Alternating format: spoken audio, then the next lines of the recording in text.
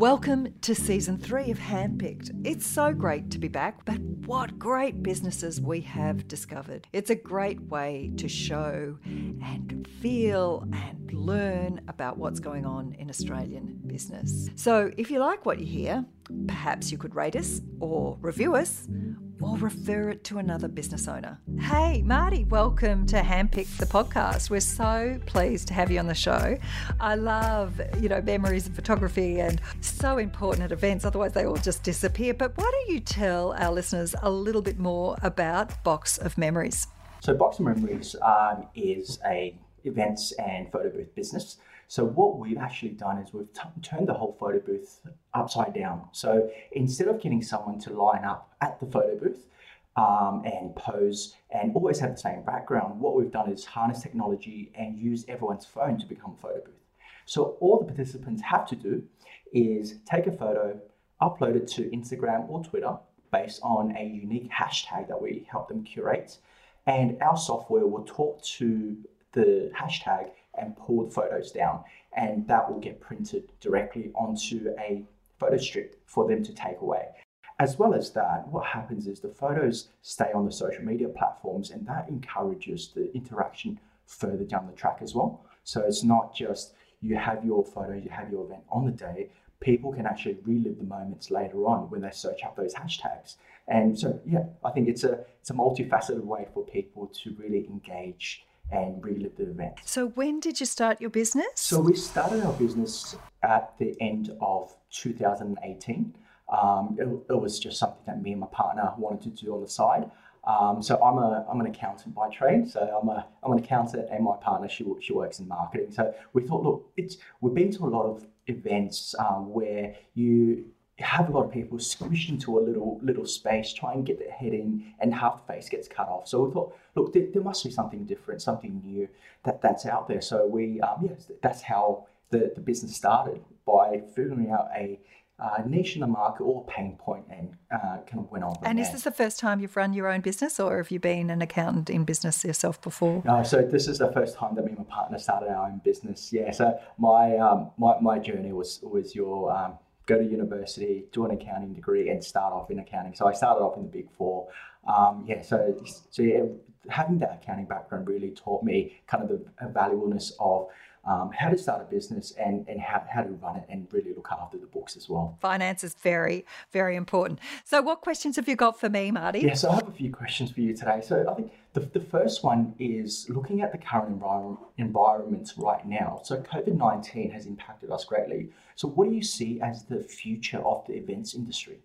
Well, I hope they come back, and I hope they come back fast, because I'm missing my speaking engagements, and I'm also missing going to events. I've been invited to an event very shortly with Destination New South Wales, and I'm so excited, So, look, I think people will want to get back together. In fact, when you were talking about your work and what you were doing, the very last event that I went to before we went into lockdown was a dear friend's 50th birthday, and she had one of those booths. And one of my friends said, "Oh, let me look at the pictures." She took them, went to the US, and I will never see them again. And I'm like, no, they were my pictures. So I was like, if she had have had yours, I'd still be able to get copies of the photos that we took that night. So look, I do think that people will want to get together. I just also think that it might be slightly different.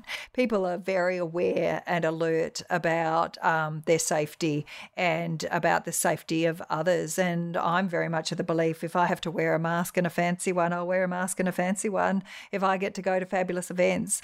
I think in terms of conferences, though, they're likely to be hybrid. There's like to be one price for those who come to the room and another price for those people who beam in. I do think it gives us access to incredible speakers. I launched my US speaking career in January 2020, which was a month before we went into lockdown. And as it happens, it's much easier for me to do speaking engagements into the US because there's no expectation that I will travel there. They're happy to beam me in, and that works for me as well. It's better for the planet. So I do think that events are absolutely coming back. People love getting together, but they will be different. And I think the fact that you have this kind of remote part to your business means that you're serving a broader audience, which I think will be very valuable for you. So yes, events are coming back. So the next question that I have is more around the marketing side of the business. So what do you think is the best form of organic, non-paid form of marketing for small businesses? Because as you can imagine, small businesses, they have limited budgets, so they're trying to find ways to grow with organically without spending that money. Yes, and maybe just don't do what I did, which was walk around Martin Place with a balloon on my briefcase, right? Going outside with a little sign going, box of memories here, get your memories now, so it's challenging. But for you, advocacy and your product actually sells itself. When I was looking at your website, those big smiles, those grins, those people doing these funny faces and how they are creating effectively a community in the events that you host. And I would be looking at a referral program because one marketing communications officer probably went to uni with a whole bunch of others, or one events manager knows every events manager, and it's all about referrals. But be really clear and succinct about your differentiation, about why you're different. Over the last 5 years, we have seen photo booths come back. I remember the first time I saw one at an event, which was probably about 8 or 10 years ago, and I couldn't stop talking about it. And then it kind of became an expected. So I think you've got to really step up the conversation in why this is special and why it's different, and people got to see it. But absolutely, the most cost-effective way is when people love your product, love what you do, and are prepared to be advocates for you. So the third question is, looking at the current environment at the moment, if you had to start Red Balloon all over again with the current environment of COVID-19 and the uncertainty, what would you do differently? I don't know. Just great question. You've stumped me. I think you're the first person who's ever completely stumped me on the question, what would I do different if I was to start my business? Which it's exactly 20 years ago. The world has changed so much. And, I was inventing marketplaces. I didn't know I was such a pioneer, and there was no such thing as, even online and social media, and none of these things were around. So I guess, would I launch a marketplace now?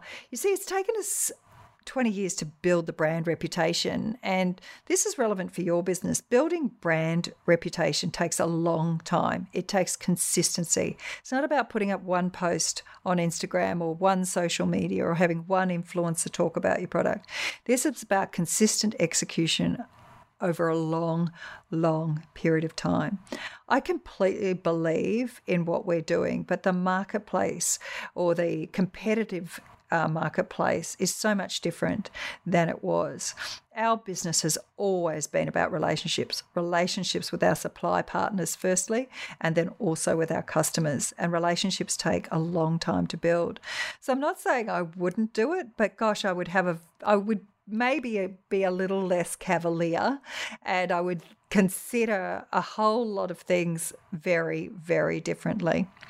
The other question that I have is, how do you keep yourself motivated throughout this time, especially with all the disruptions? And sometimes ignorance is bliss, which is not what I should be saying on my podcast, because I want people to listen to my podcast. But I'm very good at staying positive, but it's also about what I allow myself to be a part of. I've kept myself super fit in this lockdown. I'm fitter than I've been in years, and making sure I get my sleep. Now, these are fundamentals of looking after the human of Naomi Simpson and the health of her brain.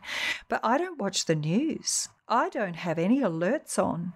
I don't let anybody else get into my headspace that I haven't given permission to come in there. And that gives me the freedom to be who I need to be for other people, because I'm not dragged down. Very early on in this COVID, I was writing blogs saying, be careful at who you listen to. And, when somebody says, I saw on Facebook, well, is that an authority? It may be, it may not be. We don't know, but it's not. And that just becomes clutter. If you want to scale an enterprise, you've got to be very, very focused, and you've got to have the energy to do so. And if you get dragged down with other people's stories and other people's negativity, it's almost impossible to stay positive. My wonderful, wonderful husband reads the paper because he loves it and tells me what he thinks is important that I know, and then I can go and dig deep. I'm also choose when I participate in social media and when I don't, and it's absolutely fine. I don't have any alerts on my phone, which frustrates the hell out of my kids. You know, they're like, "Mum, we've been trying to get hold of you," and I'm like, "Yeah, I sent a smoke signal," you know. And they're used to it now. They just know that I won't. And they just have to ring me, old school. That's how they got hold of me. Yeah, I think keeping old school is the perfect trick. So yeah, especially now with all the different forms of media bombarding you with all the information, it's just trying to keep relevant. Are we better off with that much information? Are we really any better off? Ignorance, sometimes you can operate. So in other words, you choose the information that you need for growing your business. You choose the information you need to create your networks and relationships. You choose where you're vulnerable. If for you, you're an accountant, but maybe it's technology, something else that you need to learn, and then choose to participate. And there's so much available education.